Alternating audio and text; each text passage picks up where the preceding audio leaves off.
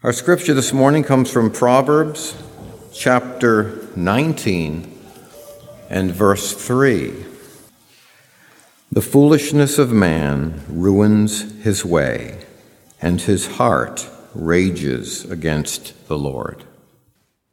I am so glad to see all of you here. We're going through the book of Proverbs, and as we go through the book of Proverbs, we're looking at it sort of with two lenses: how God, our Heavenly Father, parents us, and He's really good at it, and then how from that and from His Word we can learn to be parents to the children, like Zoe and all the other cute little ones that have been entrusted to our care. There's some things that we hear very often. Do you know what they did to me? I can't believe how I was mistreated. Everything seems arrayed against me. I don't have any good luck. We hear that very often, but what we rarely hear, or much less common, is, what have I done? Can I tell you something that I did wrong and I wish I hadn't? And yet, that second is the pathway to godly wisdom in a foolish world. And that's what we've been looking at in Proverbs, is how to be wise children of God in a foolish world. We, for the last several weeks, looked at some of the tools that Proverbs points us to. It illustrates almost, you might say, the use of these tools. In raising children, we have to be using creative and diverse ways of communicating wisdom. We saw that we have to learn from many teachers. God has filled our world with those that can teach us wisdom. And we saw that wisdom is not a theory. You don't really learn it from a book. Wisdom is learned by living wisely. And today, this simple truth that wisdom comes from learning responsibility for our choices. And as we focus on that truth from this lonely little verse, 19, verse 3 in Proverbs, consider these 3 points: that first, how the foolish evade responsibility; secondly, the task of parenting, both human and divine; and then thirdly, how teaching responsibility prepares our children to hear the gospel and to treasure the cross of the Lord Jesus Christ. So let's look at these things as we turn to Proverbs 19:3. A truth, maybe we would say an unsettling truth about human nature. When things go wrong, we want to blame someone. We want to blame something. And don't tell me you don't know this and you haven't experienced it in your own life, because I certainly have. So things go wrong. It happens in every single person's life. You know, the men, let's say, are driving up to the men's retreat north on Route 91, and the guy misses exit 3, and he says, no big deal, take the next exit, except the next exit is 7 miles further. So he takes the next exit, he turns around, and he's so mad, 14 miles just to get back to where he was in the first place. He's frustrated, maybe he feels defeated, he's angry. He rages, to use the word that's used in our text. But the thing with fools is they don't see their own responsibility. So the fool will not say, I really should have been paying more attention. I wouldn't have missed that exit. Instead, the foolishness in us tends to blame someone else. We pound the steering wheel, we're angry, we say, this state is so backward, why can't they have more exits? Can't believe that there's miles and miles between them. So that's what it's talking about here. Fools don't see their own responsibility. Fools, in fact, avoid taking responsibility by blaming someone else. That's how they evade their own responsibility.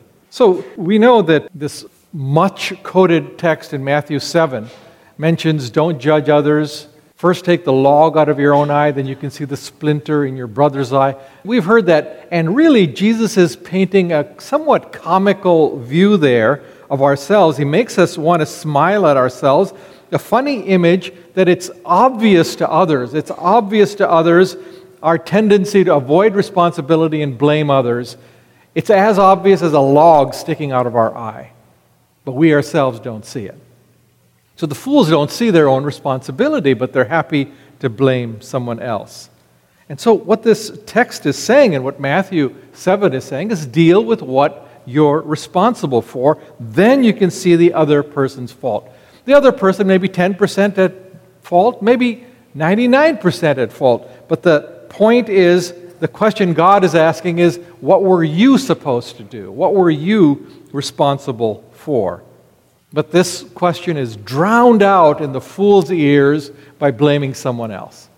There's long speeches about how everyone else and everything else in this fool's life is wrong and is to blame for the predicament in which he or she finds themselves.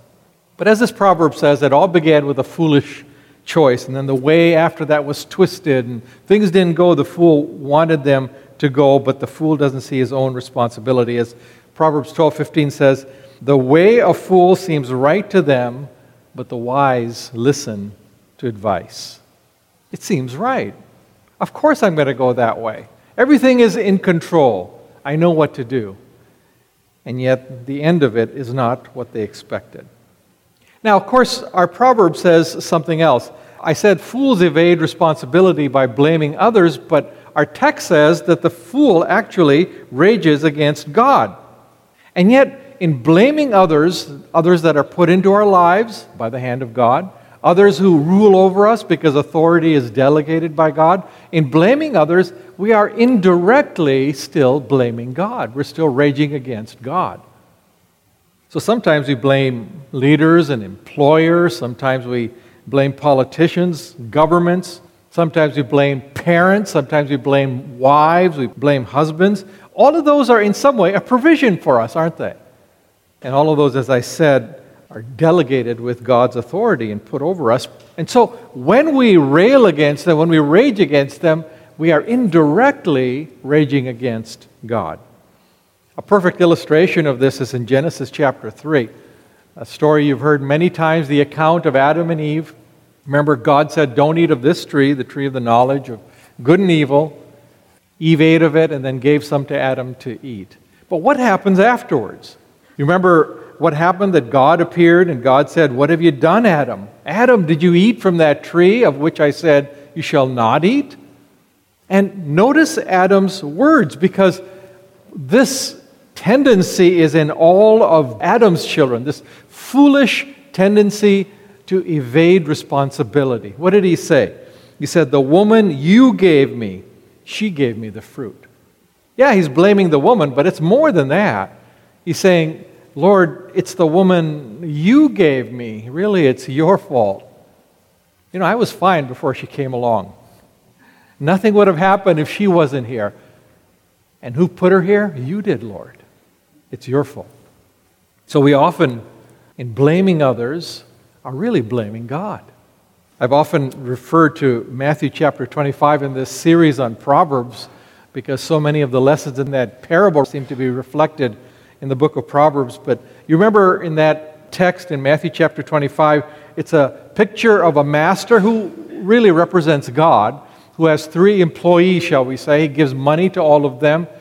He says, okay, start a small business, work hard, make money, and I'll talk to you. You can give accounts when I come back.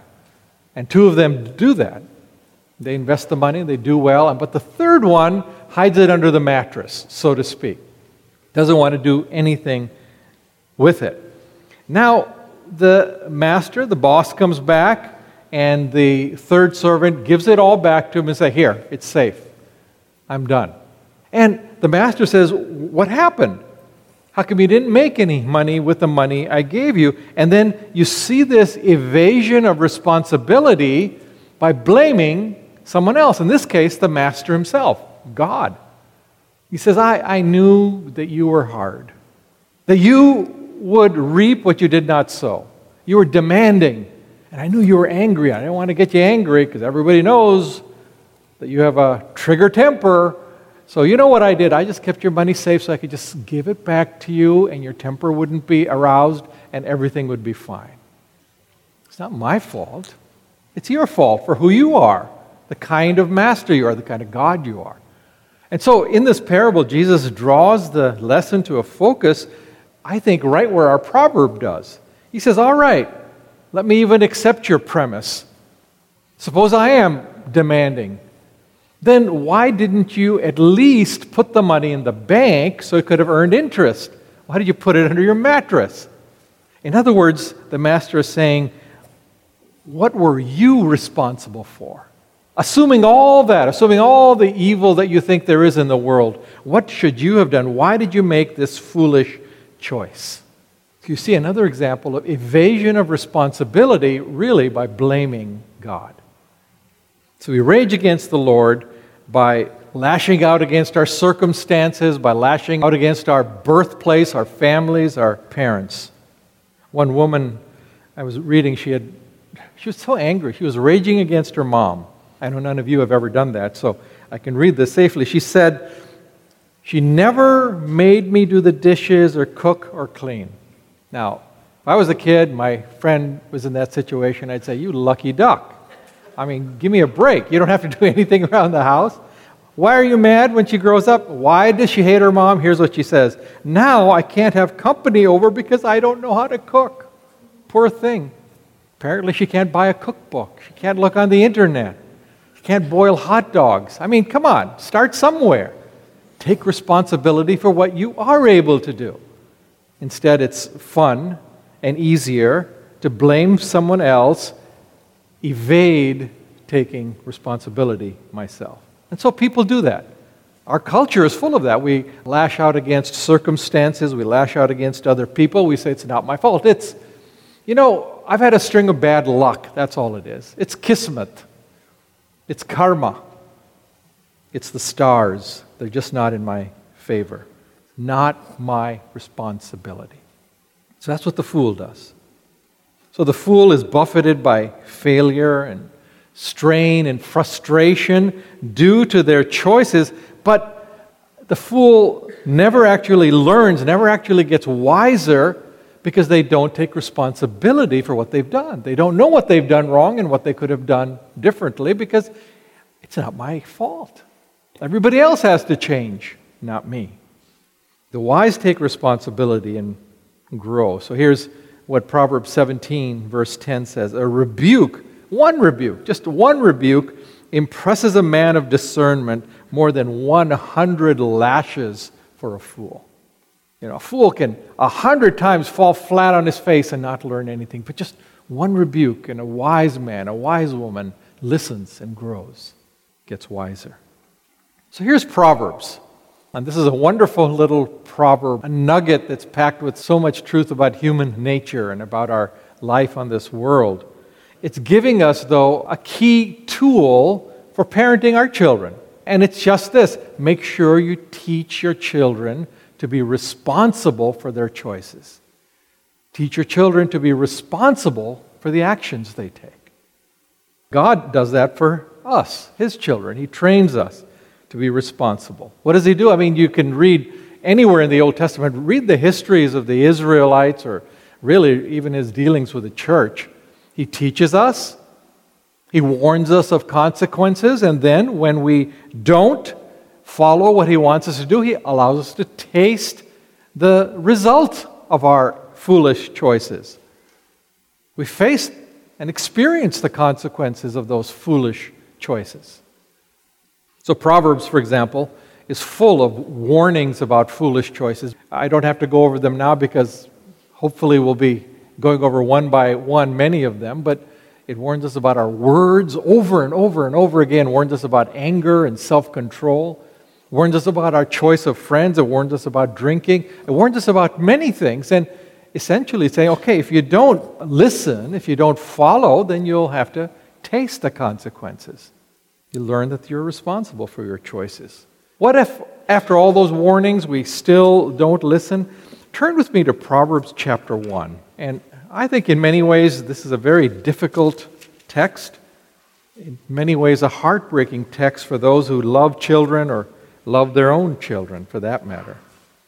Look what he says here. So here wisdom is speaking, but as you listen to wisdom speak, you should realize that you're really listening to the voice of God speaking. Verse 22, how long, O naive ones, will you love being simple-minded? And scoffers delight themselves in scoffing, and fools hate knowledge. Turn to my reproof. Behold, I will pour out my spirit on you. I will make my words known to you. Because I called and you refused, I stretched out my hand and no one paid attention, and you neglected all my counsel, did not want my reproof, I will also laugh at your calamity. I will mock when your dread comes. When your dread comes like a storm and your calamity comes like a whirlwind, when distress and anguish come upon you, then they will call on me, but I will not answer. They will seek me diligently, but they will not find me, because they hated knowledge and did not choose the fear of the Lord. They would not accept my counsel. They spurned all my reproof. Then listen to this. So they shall eat of the fruit of their own way and be satiated with their own devices. They shall eat of the fruit of their own way. Verse 32, for the waywardness of the naive will kill them, and the complacency of fools will destroy them. But he who listens to me shall live securely and will be at ease from the dread of evil. It's a picture here of God speaking. We wouldn't ever want our children to hear these words from God, would we? It would break our hearts to have God speak like this, and yet this is the way God speaks to us, to His children, to all of them. At some point He says, I will allow you to taste the fruit of your own choices. It's not that God takes pleasure in this. I think you can see here even there's a heartbreak, but in some places it's so explicit that it's almost confusing what God is saying. This afternoon, go home and read Hosea chapter 11. God is bringing judgment on His children, and yet His heart is broken. He's almost arguing with Himself. He says, oh, how can I discipline those who I love so dearly, and yet I must. He says, I must roar like a lion. I hate to see them frightened, but I must roar like a lion to keep them from destructive ways and their foolish choices. I think it breaks God's heart to do this, and yet, because He loves us, He does it. I think it broke my dad's heart to give us cigarettes. We were young boys. I was very young. My brother was 3 years older, just little boys, and somehow we got the idea that smoking cigarettes was a good idea. And so we went and we rolled up little pieces of paper and we lit them on one end, and in the smoke we pretended we were smoking cigarettes. And my dad found out. And it didn't take much sleuthing because we were doing it in his bedroom and all the burnt up pieces were all around. We just left them. You know how kids are, you don't pick up your toys. So we just left them there. So he says, oh, you like smoking, do you? Let me give you a taste of the fruit of your ways. If these are your choices, where will it lead? So he brought us in to the dining room table and we sat down. And he says, so you like to smoke? Let me get you a bidi. Now, some of you know what a bidi is, some of you don't. It's a cigarette they sell in India, but it's much stronger than an ordinary cigarette. It's a little thin conical thing with tobacco inside and a tobacco leaf wrapped on the outside. And while we were waiting for the bidi to arrive, we were so happy. I can't believe he's going to let us smoke. This is fabulous, My brother says, I'm going to blow rings. I've been watching. I think I know how to blow rings. And I said, I'm going to blow smoke out of my nose. It's fabulous. We were just so happy. And the bidi arrived. Somebody lit it, got it going, and it was handed to my older brother. He was older. So it was given to him, and he took a long drag, coughed a little, turned green, slumped down in the chair. And I got up and I just ran. I ran and ran and ran. They never caught me. I never took a drag. And you know what? Neither he nor I have ever smoked. Here's where it leads. Is this what you really want? Is this really the fruit that you want to taste? God allows us to taste the consequences of our foolish choices so that we learn responsibility. And really, parents are asked by God to do exactly the same thing. We show love to our children not by protecting them from every consequence, every result of foolish choices they make, but by teaching their children to be responsible for what they've said, what they've done, and the choices they've made in life. As they taste these choices, they learn responsibility. So Scripture says we should train children early on. It's easiest when they're early. You begin at Zoe's age, don't you? Zoe, you got to be responsible. 19:18 in Proverbs says, discipline your son, for in that there is hope. Don't be a willing party to his death. Strong words. Proverbs 22:6, start children off in the way they should go, and even when they're old, they will not turn from it. Teach these disciplines early on. Teach them to be responsible, that This is life. You're responsible for what you choose. So what's the training? It's actually very simple. There's a basic law of life, you might say, a principle that we all have to teach our children, and really that we all have to learn, and sometimes we haven't learned it. It's in Proverbs 14:14 says, "The faithless will be fully repaid for their ways, and the good man rewarded for his." The faithless will be fully paid for their ways. It's put even more clearly in Galatians 6, verse 7. Whatever you sow, that will you also reap. What you sow, you will reap. There's no way around it. It's a law of life. And so because we love them, we train them. We don't shield them from every difficulty, every challenge that comes into their life.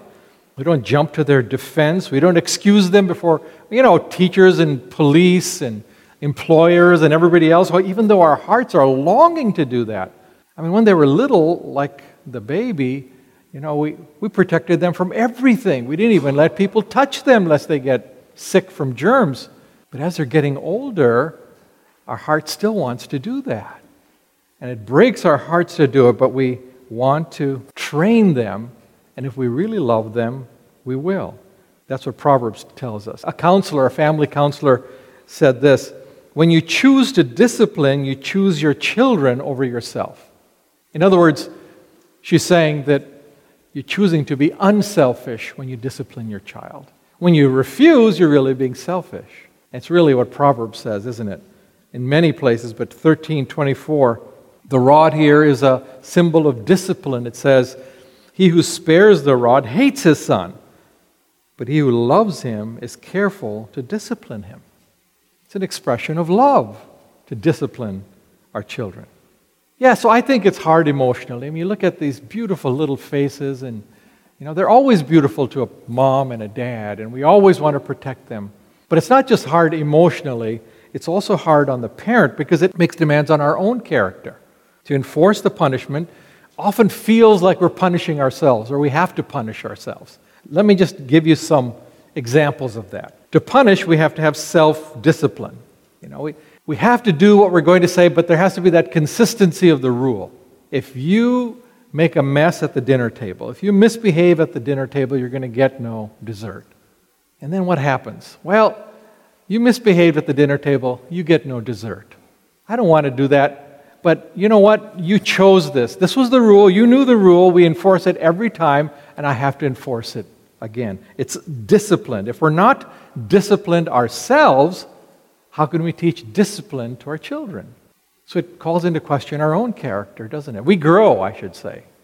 There has to be follow-through. God is patient. God is slow to anger. He boasts in that. And yet, His word is not to be treated lightly. We can't ignore it. So we should not make empty threats. You know how it is. You're driving down the highway and two kids are fighting in the back. And you say, if you guys don't quit fighting, I'm going to drop you off on this highway and leave you here. You know you're not going to do that. They know you're not going to do that. But you couldn't think of anything else. I mean, you're desperate. You have to make some threat, but it's not one that you can actually follow through on. To follow through is difficult. It takes time. In fact, it interrupts your day. It interrupts you in doing all the other worthwhile things you have to do, like looking after the other kids. It's a difficult thing, and yet it has to be done. Planning, to do it prayerfully, to do it in consultation, mom and dad, to do it with wisdom and counsel from many sources is difficult, and yet it's essential. Rather than reacting to a momentary emotion, you know what you're going to do. You know what's wise and good for this child at this particular time in his or her life. But it's hard. It's hard. I mean, what do you do to a kid screaming for candy in a grocery store? If you know, write a book on it. It'll be a bestseller. I know what I do. I don't judge. I don't judge the mom or the dad that's struggling because I've been there. I know how hard it is. But I know this. It would be easier, not easy, but it would be easier if there was a planned, wise, consistent discipline in the home. And when that's true, children tend to be aware of that and tend to respond to discipline everywhere. God disciplines us, and we're to discipline our children by teaching them that they're responsible for the choices they make. It's hard work, but actually it's worth it. First of all, it'll prepare them to be blessed all through their life. They'll be blessed if they learn responsibility. But even more importantly, you're preparing their hearts to hear the gospel and to treasure the cross of the Lord Jesus Christ. Our first priority, you know that, our first priority is to prepare their hearts for the gospel.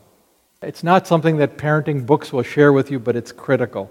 When they face troubles due to their foolish choices, our natural inclination, at least mine, is to just coddle them and protect them and commiserate with them about how others are to blame. But in doing so, you see, we're falling into what Proverbs 19:3 warns us against. Don't blame others. That's what the fools do. But we have to teach them to ask themselves this question. Yeah, they did this. This happened. I was born in the wrong home, all that. But what is my responsibility? What does God expect from me? Did I do what God called me to do? And why is that crucial? Because if there's no responsibility, there's no failure before God. If there's no failure before God, there's really no need for forgiveness. So unless we see our responsibility before God for our foolish choices, we see no value in the cross at all. You know, when I stand before God, I won't be able to say, yeah, I hit him, but you know what? He hit me first. God's going to say, okay, maybe he hit you first, but what did you do? Did you do what I called you to do? Are you responsible? Did you take responsibility for your actions? In a foolish world that we live in, we hear people that are not responsible for anything. I live like this. I make these choices because, well, I was mistreated. And there's a lot of circumstances, a lot of people that mistreated me. And of course, some of it may be true. Parents mistreated me.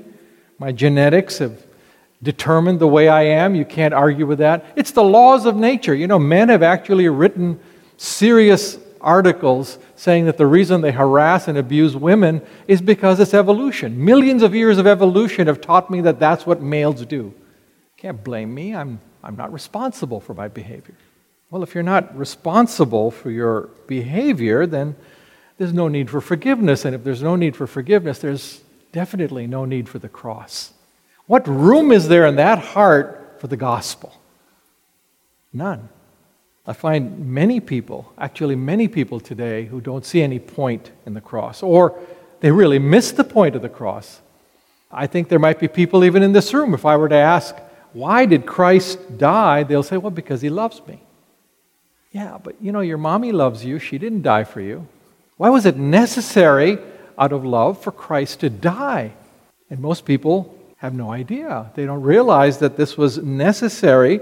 The shame and the pain that he bore, the spiritual burden that he took because of the consequences of our foolish choices. And the reason they don't appreciate that is because they don't feel responsible. You know, the old hymn now is sung differently. You know that. We sang Amazing Grace. How sweet the sound that saved a wretch like me. But in many places, many churches, that last line is changed. Amazing Grace, how sweet the sound that saved a soul like me. A soul. A wretch is a little hard, you know. Soul is a little safer. But then what's so amazing about that grace? So those who take responsibility, those who have been brought through life are really prepared for this good news of the gospel.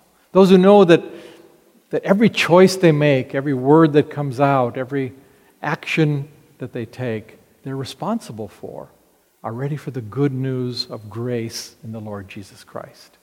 Because there's a law. There's a law which leaves us gasping for breath. It's in many places. Proverbs 14:12 says there's a way which seems right to a person. You know, I know which way to go. I don't need your advice. I don't need God to tell me. There's a way that seems right to a person, but the end of it is death. There's consequences. You can choose what you want, but if you choose the wrong path, the end of it is destruction, chaos, trouble. And so people say, I can choose what I want. And you can choose what to say. You can choose the kind of humor. You can choose the kind of language you use. You can choose the kind of behavior sexually you want. You can choose what to do with your money. You can choose what to do with your time. You can choose what to do with your energy. But the end of it might be death if you're on the wrong path. That's what Scripture says. There's a consequence for your choices. It's the law that Jesus said in Matthew 12:36. Scary words. He says you'll have to give an account for every idle word you speak. Yeah, there's a consequence. I choose the words I speak. I have to give an account for it. There's a consequence for this choice I make and even the words I speak. And it's the law of Galatians 6:7. What you sow, you will reap. So there's this law of the universe. It's a scary law, and yet it governs our lives. And friends, I want to tell you, we try to evade the burden of that law by blaming someone else. You're going to reap what you sow. Yeah, but I didn't sow it. He did. It's his fault. It's her fault. It's their fault. So we evade the force of this law by blaming someone else. But friends, there's only one way to break this law. The law says you reap what you sow, but there's one place where it's broken, where it's shattered in pieces, and that's the cross of the Lord Jesus Christ. Just think about it. We were foolish, as this proverb says, but Jesus took the consequences. He took the blame we deserved for our foolish choices. We sowed, but he reaped. We sowed sin and evil, but he reaped death and shame on the cross for our sakes. We deserved punishment, but he was wounded for our sins so that we could have life. That's the gospel. That's the grace of the Lord Jesus Christ. That law that we know operates in life is shattered at the cross by God's grace for us in the Lord Jesus Christ. We were redeemed from the eternal consequences of our foolish choices, the choices for which we were surely responsible. And we were redeemed because Christ intervened with his grace and his love and his forgiveness. Amazing grace, how sweet the sound that saved a wretch like me. Praise God for his gift to us in the cross of Christ. Let's pray. Lord, prepare us for your grace to us in Christ Jesus. Pray for our young people. We pray for little kids, Lord. We pray for those who are being raised by parents now, that they would know the burden of this law which weighs us down and the delight, the life in the gospel which shatters that law and frees us and liberates us. We pray for parents, Lord. All of us, parents, grandparents, aunts, uncles, all of us, Lord, whose hearts break at even a single tear welling up in the eye of one of these sweet little children. Give us wisdom, Lord, to teach them responsibility for the choices they make. Let us love them deeply and dearly. Love them enough, Lord, to prepare them to appreciate and treasure what Christ has done for them on the cross. All this we pray in the name of Jesus our Lord. Amen. Would you just stand for a word of benediction before we leave? You know, all kinds of studies show that the people who are successful are not those who blame other people, are not those who excuse their faults, but over and over the studies find that the ones who are most successful are the ones who look at their own lives most critically, and most often they look at their lives critically. It's really Psalm 51 where the psalmist says, show me my errors, show me my faults, cleanse me. And then he says, I'll have joy. Then he says, I'll have confidence to teach others to be fruitful in my life. And so that's the benediction for all of us. May God give us grace to see our weaknesses and rely on his grace so that we can grow in wisdom. Amen.